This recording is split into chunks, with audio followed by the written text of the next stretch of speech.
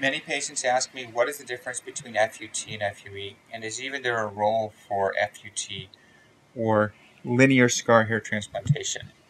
And I think FUT and FUE have a role in hair transplantation. It's more about what your goals are as a patient and what type of hair you have. So let's get to the basics. FUT is essentially linear scar, where a small scar is made in the back of your head in a linear fashion to harvest out a strip of hairs. This was the most popular procedure and has the best grafts possible because you're harvesting the hairs intact, de novo. FUE is where you remove each hair graft individually, and depending on which type of technique and device you use, can provide a comparable level of hair graft as an FUT.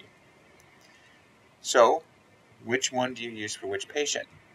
So if you wear longer hair, and you know you're always going to wear longer hair, and that's longer than a 1 guard or 2 guard, I think you should consider FUT as at least an option.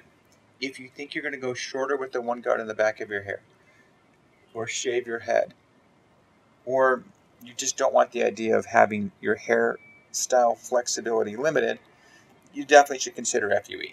In my patient practice, most of my women and my older men who've had the same hairstyle for many years, which is longer, tend to go with FUT. My younger patients and patients who are more hairstyle conscious tend to go with FUE. Both are reasonable options, but you just have to know what you're expecting.